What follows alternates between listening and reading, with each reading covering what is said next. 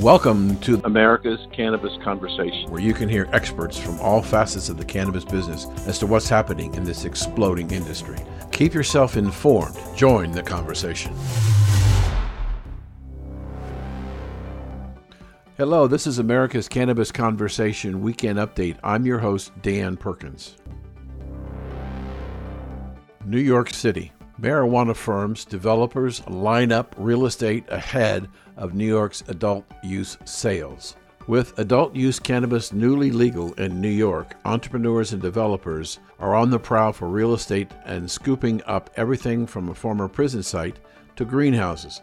And there are even plans for a sprawling cannabis campus. It's no wonder people want to get into the industry, given that New York City's position as the nation's financial and commercial hub. Prospects for adult use market in New York will generate $2.3 billion in annual sales in its fourth full year. Recreational sales are expected to begin next year. In response, companies that already are in New York medical marijuana industry, many of them multi-state operators, have been scouting locations and even purchasing facilities in anticipation of the expansion into the adult use market. You have a lot of MSOs trying to gobble up real estate and get into position so they're ready to go, said Gregory Tanner, Executive Managing Director and Principal of the New York-based real estate firm Lee & Associates. California, how cannabis growers can manage unseasonably warm temperatures and protect their crops.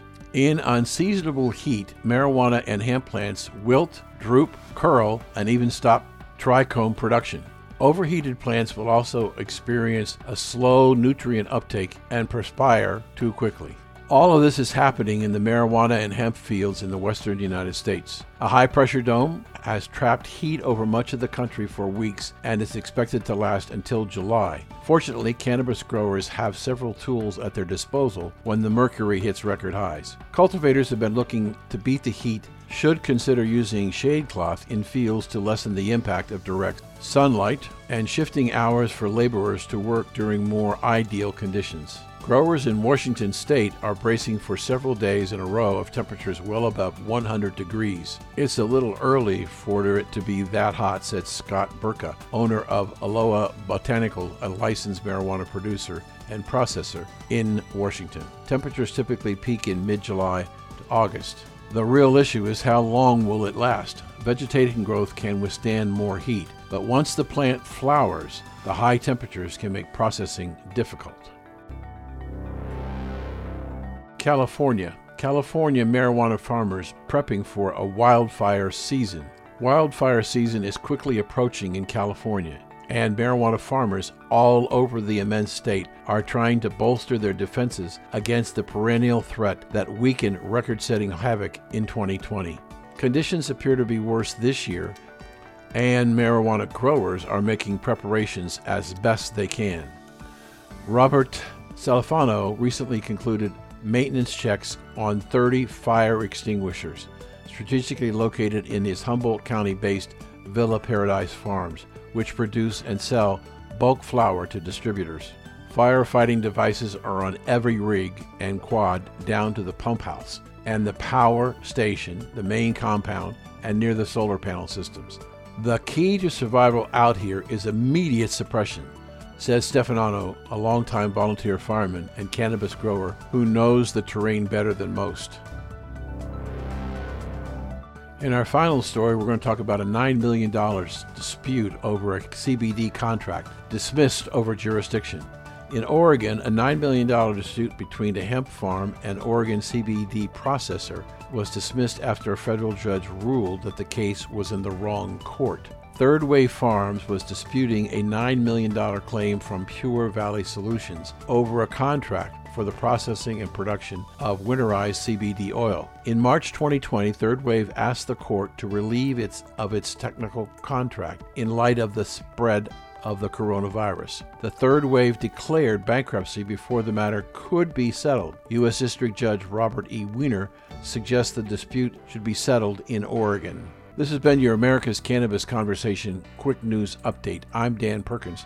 Let's see who's on the conversation today. First up is our new session called Discover, Engage, and Compete in the Cannabis Landscape, presented by New Frontier Data, a global leader in cannabis data. And joining us today, John Kigia, who is the Chief Knowledge Officer for New Frontier Data. And we had a fascinating conversation how the cannabis markets on the retail side have changed dramatically in the last 12 to 18 months.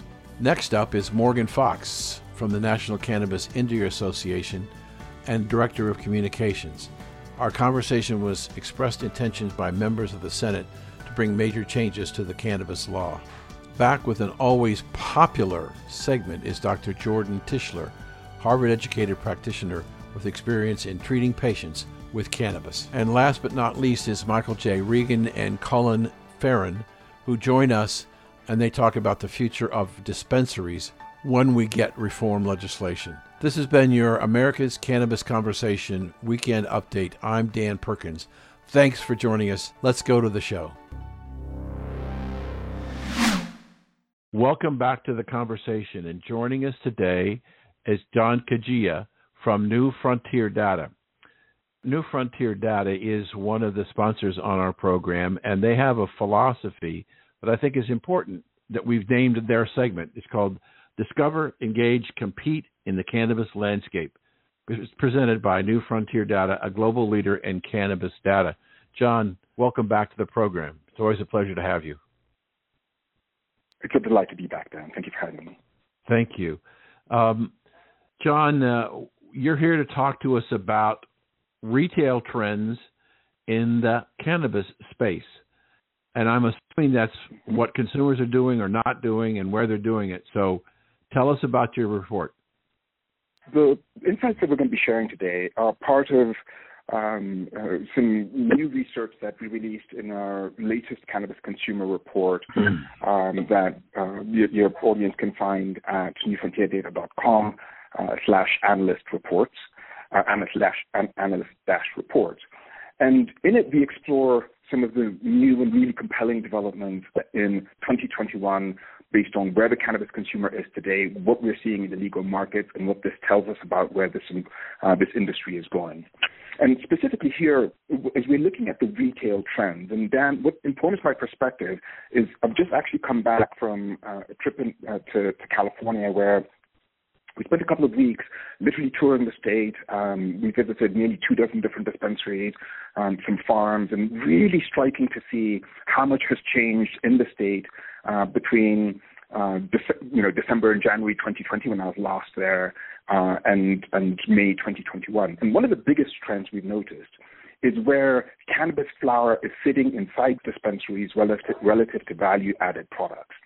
It used to be that when you walked into a dispensary, you were basically well greeted by flower products, which were the most popular products in the market and what people would generally come into dispensaries for. But there's been this really marked shift as the value-added product side of the market. And here I mean edibles, vapes, tinctures, topicals, etc. The value-added side of the market has grown so robustly that in a lot of dispensaries now, the flower is being moved to the back because the people who want it know where they can go and get it. But they're bringing these value-added products further forward into the store so that consumers are encountering these products when they walk in. And so even if you're coming in and intend to buy some flower, you have to pass these products on your way toward the flower.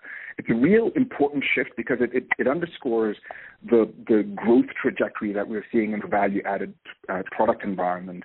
And I think this is only a trend that's going to continue.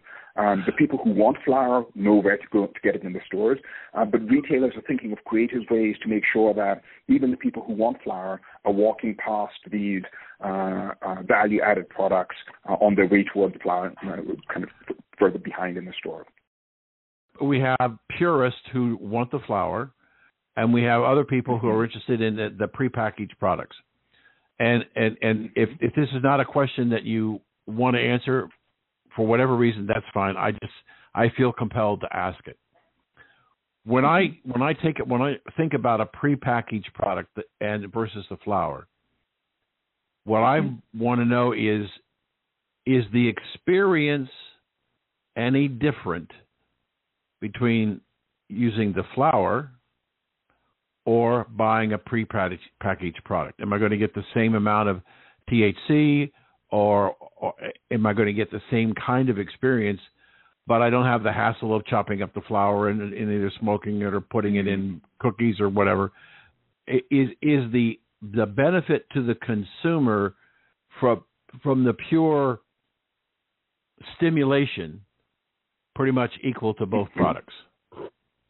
And maybe I'll start first with the idea of the purist versus the packaged product consumer.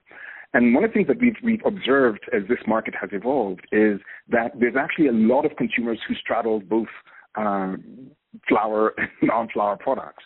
So the group of consumers who only consume flower is relatively small compared to the group of consumers who consume both flower and packaged products. Okay. And to your point specifically, one of the reasons why flower remains so popular is because there are few value-added products that can replicate the immediacy of effect of smoking cannabis. In terms of onset time, even the most effective edibles will generally take you, 10 to 15 minutes before you feel that onset effect. Now, vapes and concentrates certainly offer a very immediate experience. But particularly for edibles and for topicals, the onset time tends to be a little longer, a little slower than burning flower. But tincture, as I understand it, John, tincture, which you can take under your tongue, can almost get into your blood system as fast as smoking. Yes. So tinctures do have tinctures being drops that you can put under your tongue, and because there's a lot of cannabinoid receptors in the mucosal membranes in the mouth, do also afford rapid onset times. But even with tinctures, you don't get quite that same immediacy of effect where within seconds of taking of drawing on a joint that you feel the effects. Now, a couple of things about what is happening in the prepackaged side of the ledger. One is that because of the innovation that has been happening, products have, edibles, for example, which may have had onset times of 45 minutes to 2 hours. They've worked on formulations. They've developed the formulations enough that there's a lot of edibles now which have cut the onset time down from 45 minutes plus to 10 to 15 minutes. And we're only going to see that come down even shorter as the innovation in this market continues. Well, second, John, I'm sorry. I apologize for keep interrupting you. This is a fascinating conversation. We have a gentleman who's been on this show almost from the beginning, Dr. Jordan Tischler. He's our cannabis doctor on call, and he has a practice in Massachusetts, in Boston, treating patients with cannabis. He makes the point, if you don't know what you're doing and you walk into a dispensary and you say, well, I got this, what do I need? And the bud tender tells you need this. He's saying that to treat different problems, you need different release patterns of the impact on the body. If you go through the gut, it takes longer, but it lasts longer than going through the lungs. And so has that sophistication reached the consumer yet, John? Because if you're talking about faster and faster, it may be, the onset may be quicker, but the longevity of it may be diminished because we're getting more front-loaded benefit. The doctor is absolutely right, and I'm so glad we're having this conversation because the growing sophistication of the consumer in terms of their understanding of how different products manifest physiologically and how they feel on when they consume different products. It's part of the reason why we're seeing this meteoric rise in interest in the packaged side of the industry. It's not to say that demand for flower is declining, but rather consumers are realizing that, they'll have one type of effect when they smoke, but there are times when, they just want to apply or they have a bit of an ache in the knee and they don't want to have to smoke to have a full body effect if they're seeking targeted relief for their knee, so they'll get a topical and apply it locally. Or they may be having trouble sleeping and realize that a slow-acting edible may actually be better to both help them fall asleep, but then help them stay asleep longer through the night, rather than a product form that might dissipate more quickly. Right. And so, and then even as we think about kind of the return to social society, for people who are going to be out at barbecues and dinner parties in the summer of 2021, in that kind of setting, maybe a cannabis beverage might be a better thing to have to consume in that kind of setting, so that people drinking cannabis beverages can go on a one-to-one drink basis with somebody who's having a can of beer or a bottle of wine or a glass of wine. And so this idea of use-specific applications is part of the reason we're seeing this diffusion in the product landscape, as well as we're not seeing necessarily, cannabis flower being displaced. Consumers are not saying, I'm never going to smoke flower again, but they're realizing and awakening to this reality that for different use cases, there's a lot more effective products than flower that might be better suited for those scenarios. And that makes it a really interesting time and exciting time for innovation in this market. John, I would think that that the ability to have package that I can take with me and do whatever I want with when I want to do it also has an advantage, in my opinion, just one person's opinion, over flower, in that for the most part, the quickest way to get the reaction from the flower is to smoke it. Yet we have a country that's saying don't smoke cigarettes, and nobody's talking about what are the long-term medical implications of smoking marijuana in terms of lungs and everything else. So I think that there are people who are interested but don't want to smoke it, and I hear that all the time, especially with seniors. I don't want to smoke it, but I want to get help, and the tinctures and the ointments and topicals are an alternative for what is potentially a very large market of people. Exactly right. And then I would add another group to that, which is the medical patients who are using cannabis, let's say principally for symptom mitigation or pain management, and because of that tend to require very high doses of cannabis. It gets to a point where above a certain threshold, it just becomes really difficult to smoke enough to alleviate their pain. And so these non-combustion-based products, whether they're tinctures or edibles, which allow you to ingest higher doses of THC without the corresponding impact of smoking that much, is another market that I think has really benefited from these developments in the packaged product categories. The medical patients, I think, have really helped drive some compelling innovation around high potency products that are well suited for patients who are seeking acute relief but who aren't able to smoke the quantities required to get that relief. Right. We've been speaking with John Kajia from New Frontier Data, talking about trends in cannabis. John, thank you for joining us today. Always a pleasure, Dan. Thank you very much. Hello, this is Dan Perkins with more information on the New Frontier Data software called Equio. Let me ask you this question. Would the success of your business be impacted if you knew the frequency of visits customers spent in competitor stores? Of course it would. The question is, where do you go to get this information? This is just one of the many pieces of information that you can get through the Equio software, available at newfrontierdata.com. Remember to click on the Equio button, and don't forget to ask for the special offer. I'm Dan Perkins. You're listening to America's Cannabis Conversation on W420RadioNetwork.com. Welcome back to the conversation, and joining us today is our old friend Morgan Fox from the National Cannabis Industry Association, and we've got a lot to talk about. Hello, Morgan. How are you, sir? I'm doing very well. Thanks for having me again. You're welcome. It's always a pleasure. I saw yesterday an article online that Chuck Schumer has indicated that he wants to bring up in the Senate major changes in cannabis law in this term. Do you read what he's saying, the same thing? Yeah, absolutely. And we haven't seen the legislation yet. I think currently the next steps are for the leaders of that legislation, which would be Chuck Schumer, Ron Wyden, and Cory Booker, are going to be hearing from stakeholders and interested parties in terms of what they'd like to see in the legislation. But it looks as if it's going to be a descheduling bill of some sort, probably at least partially modeled on the MORE Act and partially modeled on Senator Schumer's earlier cannabis legislation.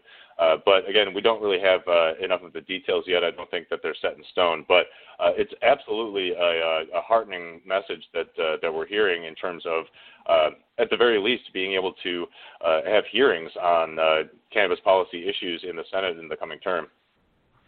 For almost a year and a half on a regular basis. You're probably the most frequent guest on the show because it's important of your association.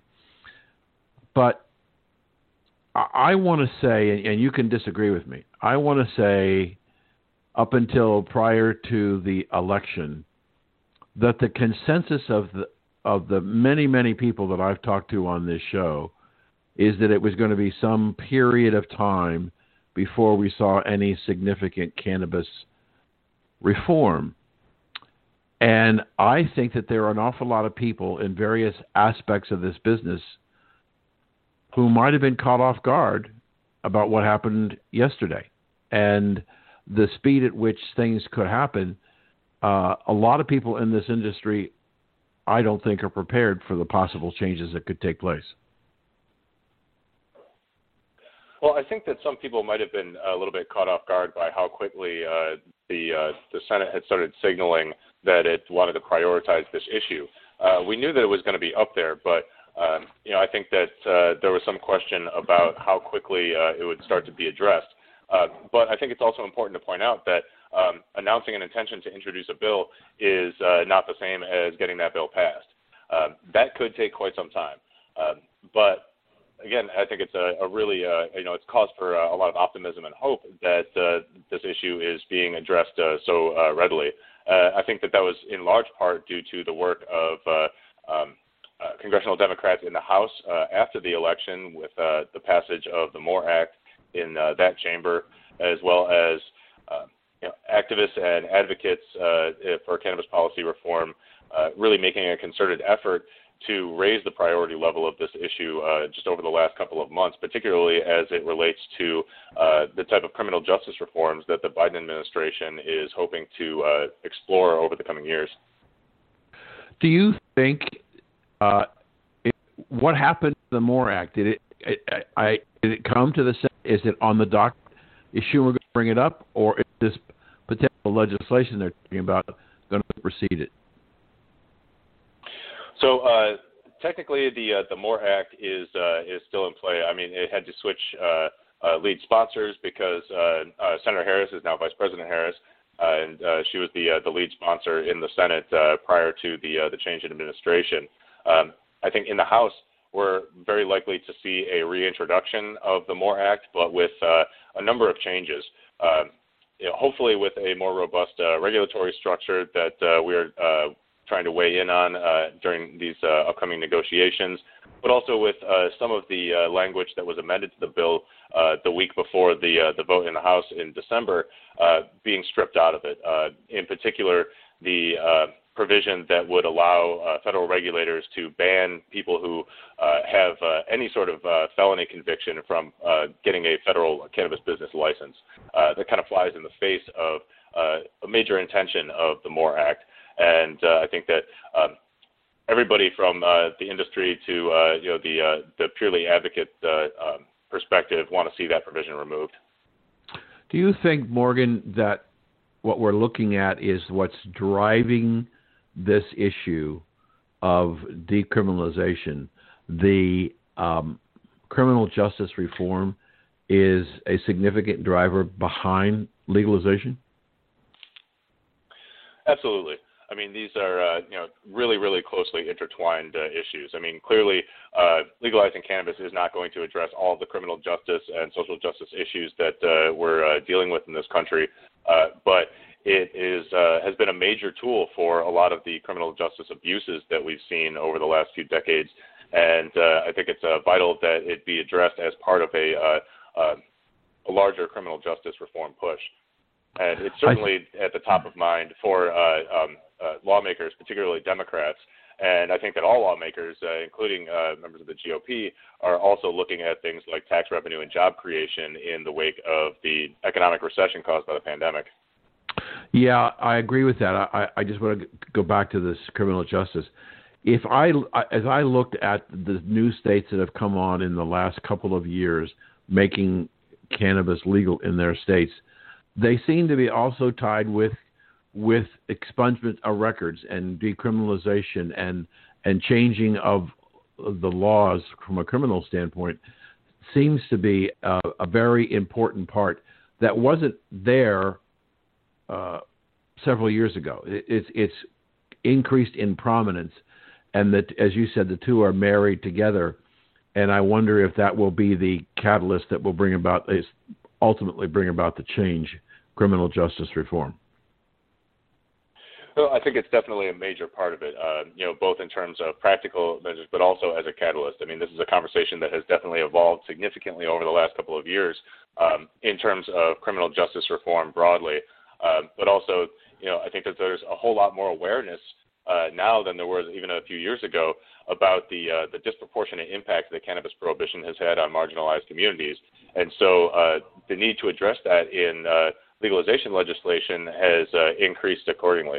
I always remember looking at the campaign in Colorado back in 2012. In the lead up to that campaign, there was a lot of polling done by proponents to try to determine exactly what sort of criminal justice reforms they could include in that ballot initiative, and particularly expunging old records and things like retroactive amnesty. And unfortunately, the voters pretty resoundingly showed in this polling that inclusion of such measures would likely kill that ballot initiative. Fast forward less than 10 years, and you can't have a conversation about legalizing cannabis without talking about social equity in the industry and repairing the harms caused by prohibition. I think that's a wonderful evolution on the topic, and I think that it's only going to become more central to this discussion as we get closer to real national policy change as well as at the state level. So, Morgan, I understand the desire to want to deal with criminal justice reform. But another piece of it, and you mentioned it in passing, but I want to spend a moment or two, that is that in some newer states that are brought on, minority ownership of licenses seems to be a growing issue, a growing concern. I don't know that that's equity per se, but there seems to be more and more concern that the blacks have been left out of the economic opportunity for cannabis. I'm wondering what your thoughts are on that.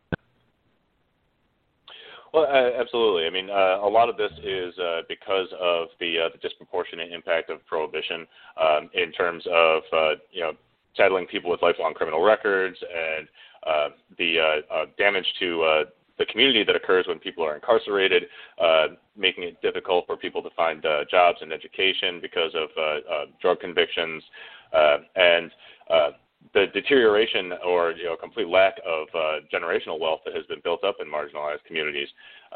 So ensuring that there's equal representation and that there some of these resources that are generated by a newly legal market, if not all of them, are going towards restoring the harm caused by prohibition are really vitally important. Unfortunately, a lot of the despite the fact that this is becoming more central to the conversation, a lot of the tools and methods that have been used to address it haven't really been that effective. So I think it's really a matter of people learning from the mistakes and failures, as well as the successes of a lot of these existing state and local programs, be applied to any new legislation or new programs that are being developed. I think that there's a long road to get to true equity and representation in the industry, as well as repairing those harms done by prohibition. But it's a learning curve, and I think that right now people are definitely learning about it. And I know that our diversity, equity, and inclusion committee is working hard at the state level and the national level to help provide us with the tools to inform our work and to help state regulators and state-based and local cannabis industry groups and individual businesses learn how to be better in this area.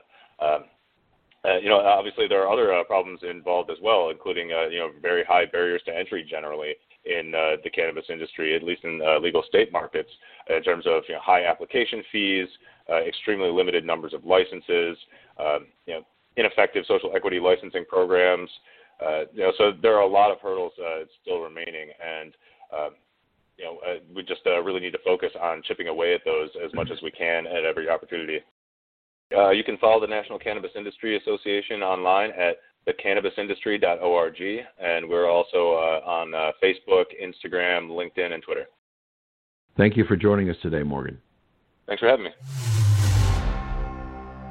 Hello, this is Dan Perkins for America's Cannabis Conversation, and I want to tell you about a new sponsor, New Frontier Data, and their Equio amazing software to help you discover, engage, and compete in the cannabis marketplace. For the first time, you have the ability to discover on your computer desktop valuable information on state, city, and even zip codes to assess your opportunities for cannabis investment in that market. Through the Engage portion, you will be able to figure out what products in a marketplace consumers would be interested in buying. And finally, with Compete, you'll be able to look at prospect profiles and find new and innovative opportunities to test new products to attract new customers. Significant change is coming in the cannabis industry, and you need to get ready now and be prepared for this fantastic opportunity ahead of you. For more information on the EQO software for your business, go to newfrontierdata.com and look for the EQO section and expand your horizons. I'm Dan Perkins.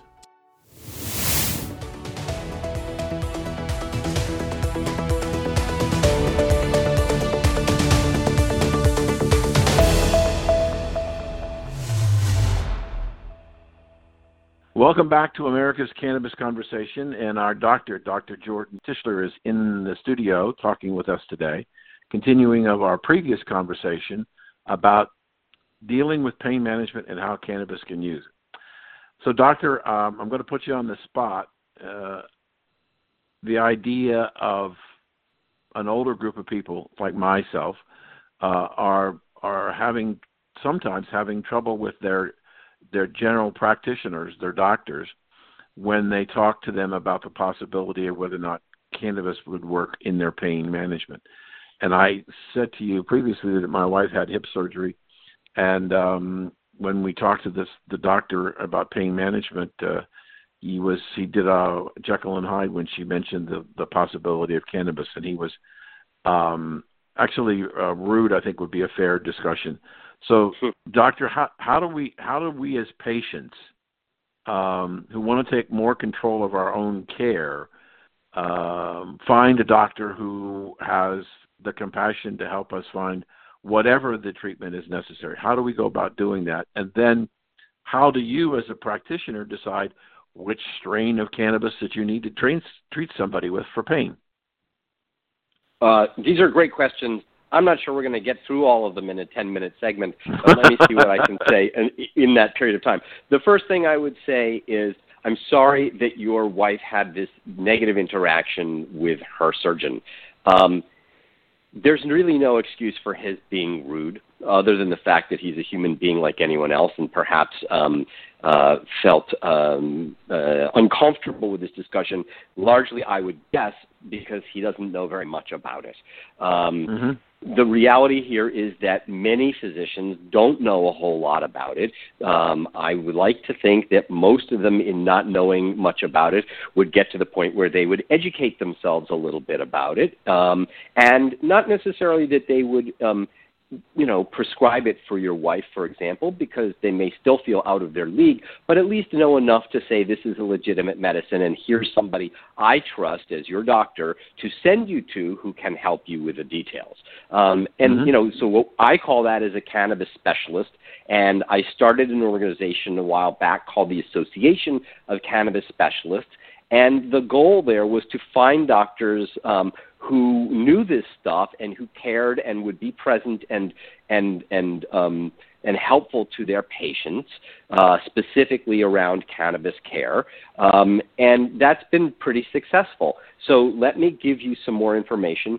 The Association of Cannabis Specialists is available on the web at cannabis-specialist.org. Again, cannabis-specialist.org. And on that site, amongst many other things that you might want to explore, is a directory of doctors who not only are members, but in becoming members are up to speed on the data, and most importantly have taken a pledge to treat their patients in an ethical manner, which means not only knowing about cannabis, but also not being sort of the kind of doctor that's just going to give you a card and then say, go talk to the 20-year-old bud tender. To your question about strains and such like that, that's a much longer discussion, but I'm going to try to encapsulate it very quickly and simply say strains are not important. Strains are a marketing device for selling weed. So this is something that your cannabis specialist should be sitting down and talking over with you. Dosing and route of administration, those are very important for getting the best result for pain relief or any other symptom that we're treating with cannabis. But the strains themselves really are just chemically too similar for there to be a significant medical difference. Now, that doesn't mean that people don't develop a preference for one over the other, but it's not the same as did it help your back pain, which is really a medical outcome. And so I think that this leads us into a potentially another segment for another day, which is sort of the smoke and mirrors that are involved in the industry and the ways in which those things sell lots of product, but aren't necessarily to the best advantage of patients who are not looking for something that's kind of interesting. They're really looking for something that's reliable and effective. And so I would argue that patients and recreational users are both equally legitimate, but have very different needs and therefore need very different treatment and different products and such like that. And that's not something the industry has really got a good handle on at the moment. Let me follow that with a question, if I might. Maybe I could put in one sentence quickly. Sure. Back right on ahead. your wife.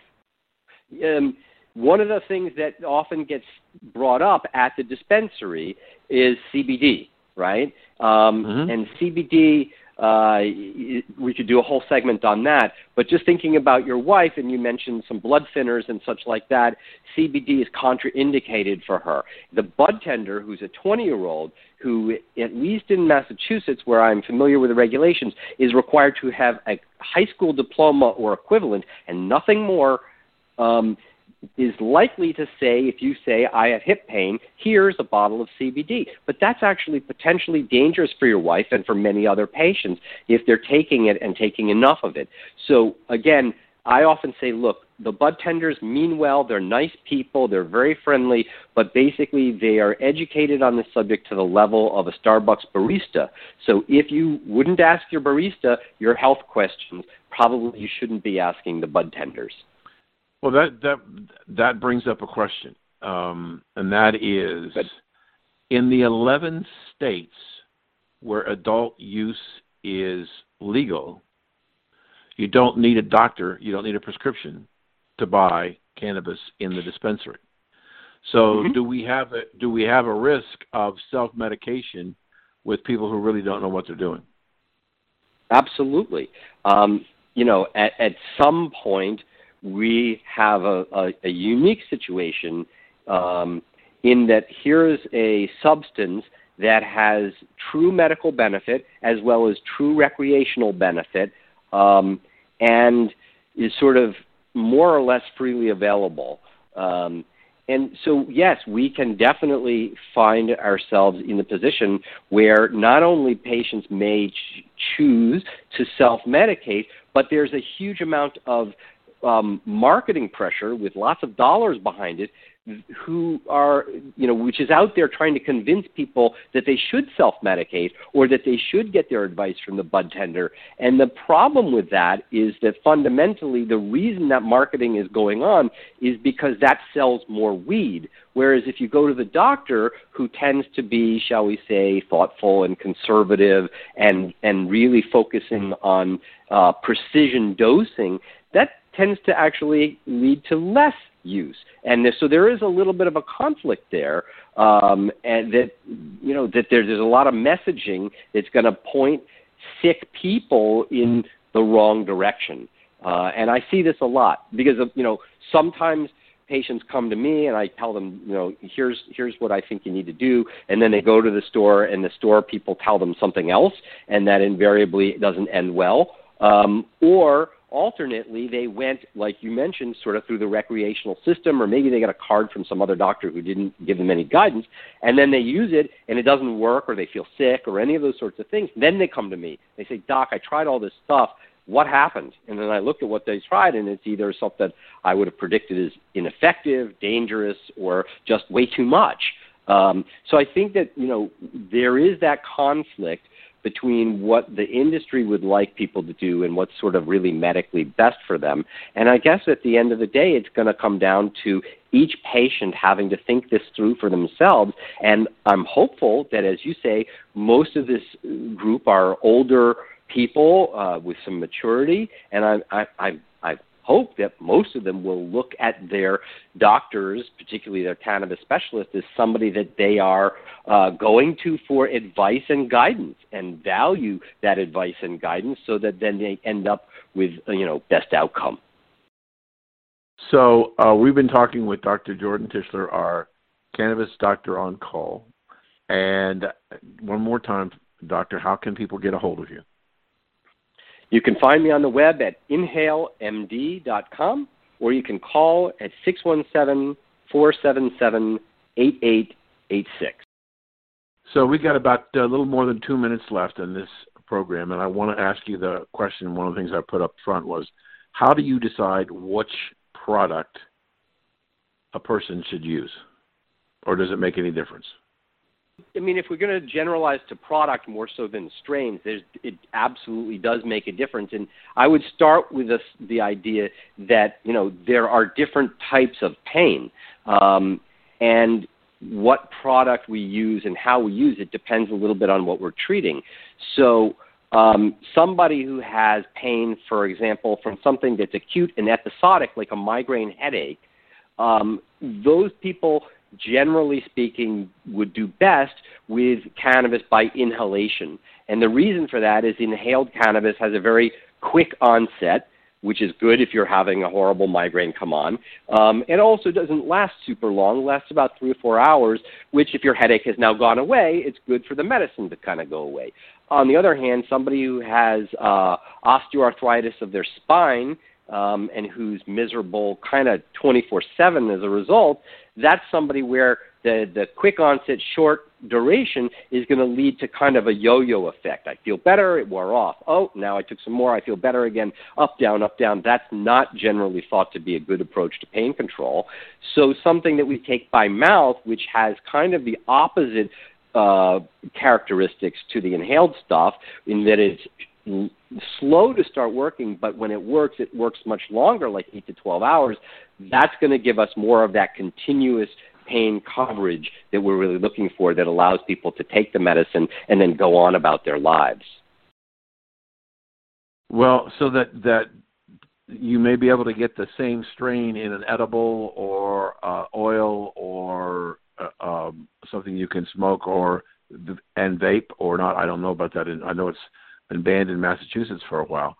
But so that it sounds like what you're saying, depending upon the kind of pain you're trying to treat, then you have to have more concern about the delivery system, how you get it into your system and how your system manages it, than what brand of cannabis it really is. Yes, that's absolutely correct. Is that true? The route of administration is hugely important, and the dosing is really important. If you get your advice from somebody who's a heavy user, they're going to say, go ahead and use like I use. But that's going to be too much for somebody who isn't, a long-term user, and it's also more than is likely necessary. Again, from a medical approach, less is more. What we want is to find that sweet spot right at the place where we get the maximum benefit with a minimum of side effects. And the side effects that we really need to think about primarily is that intoxication. All medicines have side effects, and cannabis is no different. Cannabis can cause some intoxication, and that's just a side effect we need to manage. We have to view it that way so it's not upsetting or concerning. And I think that the key is that if we're dosing this properly, that place where we're getting maximum benefit is effective for the pain or whatever else we're treating. And quite frankly, that modicum of intoxication really isn't all that impressive or intrusive. And it's the sort of thing that once you're over sort of the initial concerns about it, it doesn't bother people any longer. So this has been just great conversation. It was everything that I hoped it would be, and I appreciate your time and your interest in our listeners. Just in case, ladies and gentlemen, if you didn't hear all of today's interview with Dr. Jordan, you can go to w420radionetwork.com, and you can find the archive section and download this show and the previous show and look for notifications about the next visit from the doctor on call, Dr. Jordan Tischler. Thank you so much for your help and your advice and your time today.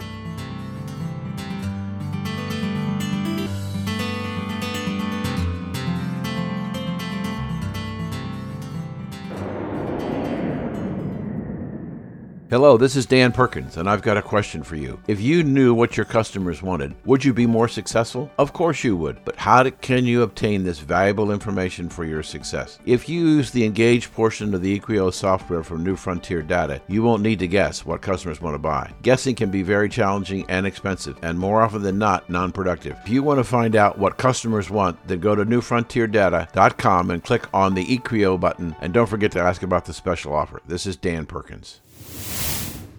Welcome back to the conversation, and joining us again are Mike and Cullen, our two money guys. And we've had them on a couple of times before, and I keep coming up with questions, so we've invited them back for a third time, and they'll be a regular reoccurring group for us. So, Mike and Cullen, thank you for joining us today. Thanks, Dan. Thanks for having us, Dan. We spent the last two visits you had with us talking about changes that are going to take place should something positive come out of the movement that Schumer and other people in the Senate are talking about the cannabis business. And we've talked about the possibility of how banking might change and how the players may change, and it could be one of the best, fastest growing and biggest growing markets in the world because it's already got a base of illicit business, depending on your perspective, 50 to 70 billion. But I want to go a little bit different direction. Prior to the pandemic, if you got a license to build a dispensary and sell product, the model that was being used for building a dispensary was the Apple Store. And depending upon how sophisticated and how big your space is going to be, I've had people who are in the business of building these stores saying you can spend anywhere from $500,000 to $1 million. I saw about 3 months ago where an operator had 3 stores built, had leases to build 2 more, and he spent $750,000 per store to open the first 3 stores.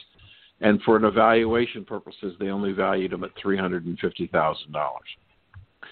One of the things that I've noticed through this pandemic, because cannabis was considered to be an important dispensary, was an important business and it could stay open, the whole delivery system of how we bought cannabis and how we buy cannabis has changed. Home delivery is a huge business in California and in Colorado.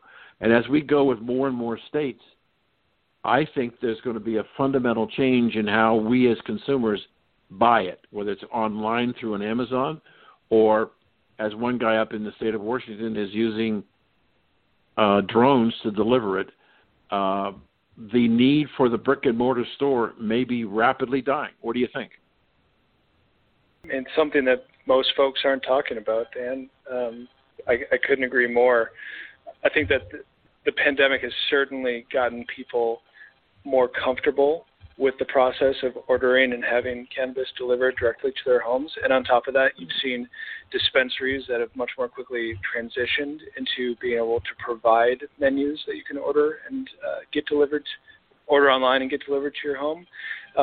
But similar to every other industry where you would have otherwise had to go to a brick and mortar, we're seeing them shift to delivery services and quickly. And the pandemic has only accelerated that.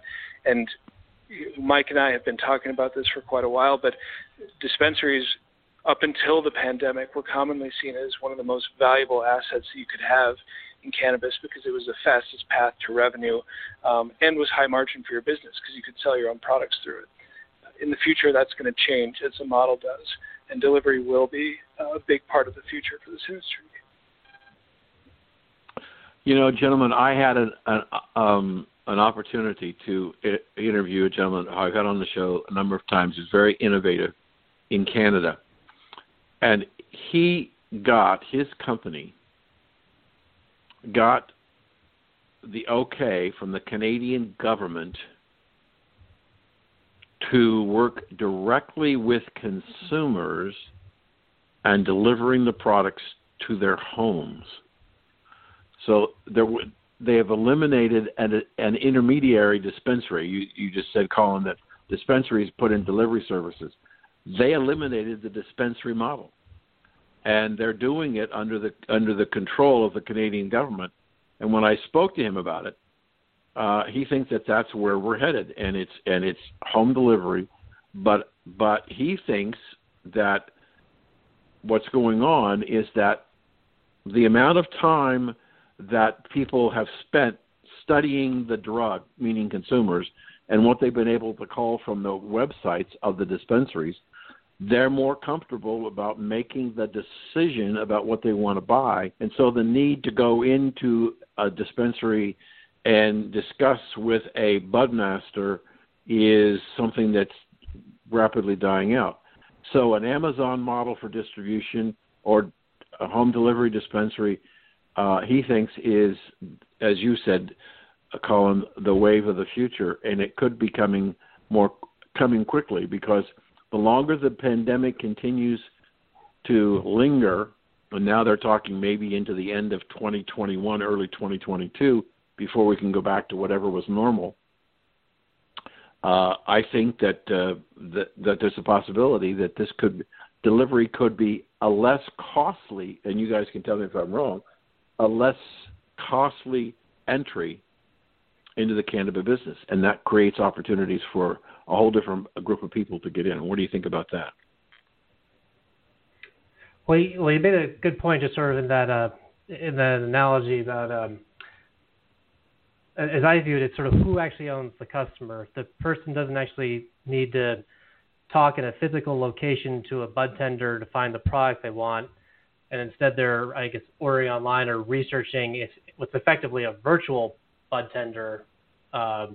If they're looking down a list of reviews or what have you, or even actually chatting with someone virtually, you don't necessarily need that physical location. But I think what's going to increasingly become important over time is having some more brand equity, where they're not just looking for a strain, they're looking for a specific product. They're not just looking for to use like a coffee analogy, they're not just looking for a latte. They're looking for a Starbucks latte specifically.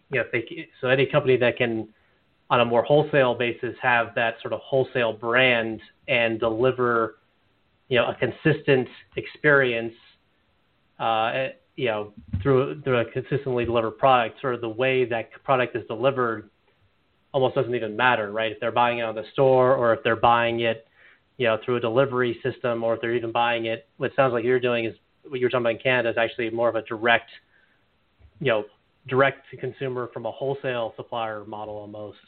Right. That's sort of ultimately who will win. The dispensary model, is apart from different local regulations that were, designed in certain respects, but ultimately you're just delivering a product to a consumer, and if it's more convenient to have that on every street corner versus, having it delivered to you, semi-regularly, then it'll shift to the way that's legal and that customers want. Let me give you, gentlemen, an analogy that I've been thinking about. Look what has happened because of the pandemic about the explosive growth of telemedicine. We have a gentleman on our show, Dr. Tischler, and he had 2 offices in Boston. He's gone 100% to telemedicine, and he actually believes that the customers are happier because they're talking from their own home environment. I suspect that you could take the telemedicine model and create online gurus who can help you figure out what cannabis you need and tell you what you need, a brand, or as you said, Colin, and then you just go on the line and you buy it and they have it delivered to you. Totally eliminating the need for dispensaries. The benefit also being you don't have these centers where you have the opportunity of illegal activity and robberies and everything else by the retail presence of a dispensary. You change the crime situation, change a lot of things. What do you think about that? I mean, everybody wins in this situation, right? With the exception of course, the operators that own the dispensaries. But in reality, dispensaries are a cost center for these operations, and there's a limited margin that you can have over the long term for any given dispensary, because ultimately you're going to be selling a set of relatively commoditized products, with the exception of a handful of brands that you're stocking. So, whereas right now you might have some demand-driven pricing power in these operations, being able to deliver to clients, you don't have the overhead of having that brick and mortar. And as you noted, Dan, the cost of having to store a bunch of cash in your vault in your dispensary and paying somebody in an armored truck to pick it up every week drastically will be outstripped by having an obscure warehouse you're keeping all your products in, that you're paying much lower lease for, and distributing directly to the customer that no longer has to go to a store. Doesn't seem like anybody really loses in that equation. This telemedicine model, this internet model, this distribution to you is going to ring out, or is it going to ring out a lot of costs? And Colin, you mentioned about brands. There is no dominant brand, and that's why in a previous show I asked you the question about major marketing brands, and you could look at Procter & Gamble, you could look at Amazon, you could look at a lot of different consumer products companies who are in the business of establishing a brand, could establish their own brands of cannabis products and market that brand for whatever they want to, and then sell it anywhere in the world that they can get to distribute the product. Yeah, I think that's sort of the long term. That's sort of the long term goal eventually. It would just clarify that, at least in my mind, a brand is not just a logo and a name. It's basically the repeated positive experience or repeated experience with consumers over time, where you know exactly the effect and the service, the thing you're going to get when you buy something. Like, to use the Starbucks again, like, I know exactly what a Starbucks coffee will taste like regardless of where I buy it. It's the same at every single Starbucks, no matter where I go. The trick with flower at this point is that since it's more of a raw agricultural product, different batches can vary, right? It's like when you go to the supermarket and you're like, oh, the bananas don't look so good today. They looked great last week. I'll wait a week, and then wait till they look better. But in the processed product realm, I think it'll be easier, frankly, just to have a more engineered, repeatable process in a processed product like an edible or tinctures or what have you, where the product can be engineered to be, they know exactly how much THC and CBD and terpenes of every kind is in each batch of products, so you engender that consistency. So whenever you buy, you know exactly what you're going to get.